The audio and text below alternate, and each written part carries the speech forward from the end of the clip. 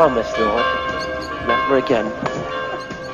But I also know that you know what a weak-willed person I am. Don't regret this, Lord. I'm a wonderful person.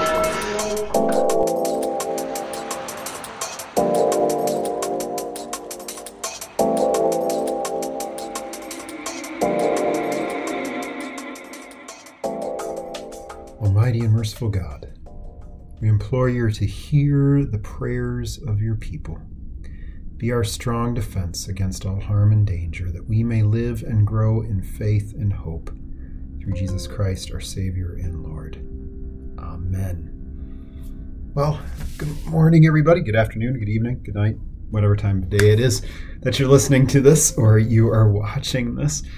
This is the week of the 5th Sunday after Pentecost. This will actually be our last week here. I'm going to be taking a week off from doing these videos and podcasts as we are going to be in the middle of a move. And then the next time I come back to this, things will probably be a little bit different. I don't know how they are going to be, how things are going to be with it. This has sort of been a COVID time type thing that I've been doing here for a while. And so I might be reverting back to the weekly Bible study that we were doing for a long time. I might be reverting to something more youth, children oriented. I don't know yet, because my ministry time is going to be changing. My commitment level as far as having a more diverse amount of stuff that I'm going to need to be doing is changing. But anyways, with that, we come to this prayer of the day. This prayer that is supposed to be the beginning of the theme for the service. It used to be that the intro would be that thing, that whatever that psalm would be that would open up the service would kind of tell us this is what the service is about. This is what the Sunday is supposed to be about. Well, the prayer of the day sort of fits in with that. The prayer of the day tells us that this is what we're going to be focusing on today.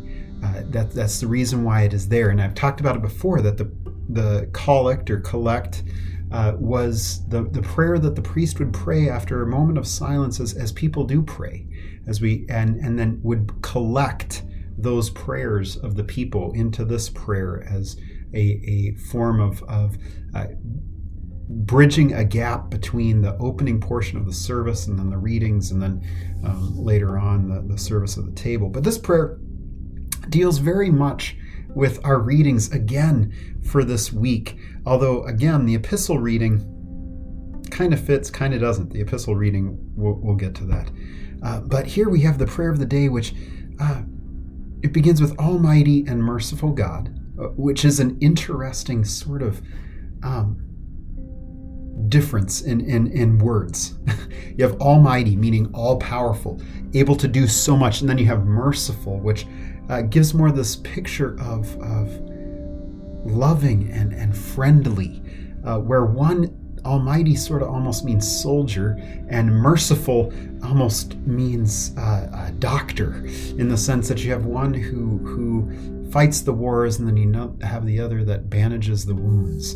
And yet that's our God, right? That is the God that we call upon is the God that is a warrior, that goes to battle for us, and yet is the one who comes and binds our wounds. And that's very much the picture that we have of this prayer today. We implore you to hear the prayers of your people. Basically, reminding God, please listen to us. You've promised to hear us. Will you please do that? And then be our strong defense against all harm and danger. I just visited with a parishioner this last week who was in the hospital. And the reading that I read before we had communion was Psalm 46, which is the one that Martin Luther kind of based Mighty Fortress on. God is our refuge and strength and ever-present help in trouble. This stronghold, as many times the text will say. This one who is our strong defense, this one who comes to our defense, who is a place for us to run to, sort of like one of those high towers that you see in cities in Italy and elsewhere, as a place to run to for sanctuary, for freedom, for safety. And then we ask that he would not only be that strong defense, but be that strong defense against all harm and danger. Now, if you notice, what this is this is a prayer of faith.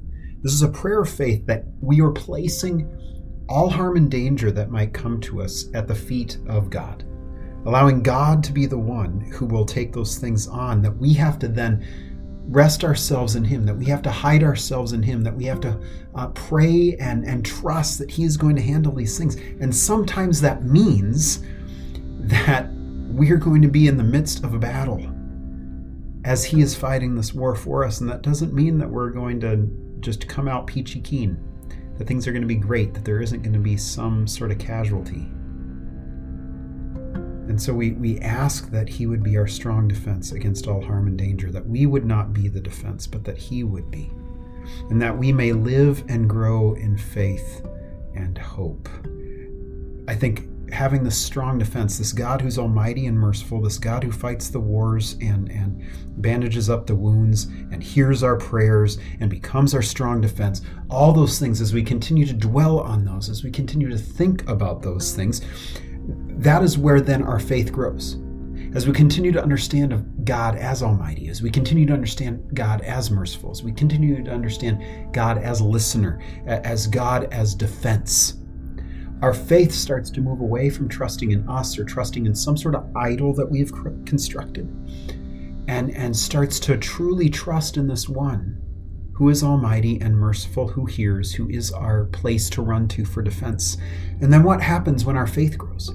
Well, when our faith grows, which grows through the Word of God, being reminded of this, praying this prayer regularly, for instance, maybe taking this prayer as a regular prayer to have every week instead of just like one day every 3 years, then our hope grows. Our hope grows because we have hope in the fact that God is fighting the battles. God is going to bind up our wounds. God is going to hear our prayers. God is going to be our defense. So when life goes down a rocky road, when life goes down a direction in which we find ourselves in need of mercy, in need of being bandaged, in need of a God who will fight for us, in need of a God who will be our defense, our hope starts to grow because we know that we have one. That's the goal of faith. The goal of faith is for our hope in God to increase. But not only our hope in God, but our hope in the promise that He offers up to us, that He will be our strong defense. And we pray that all through Jesus Christ, who is our Savior and Lord, who not only rules over us, but redeems us. Well, with that, let us pray. Almighty and merciful God, we implore You to hear the prayers of Your people. Be our strong defense against all harm and danger, that we may live and grow in faith and hope. Through Jesus Christ, our Savior and Lord. Amen. Well, church, go in peace, serve the Lord. We will see you tomorrow.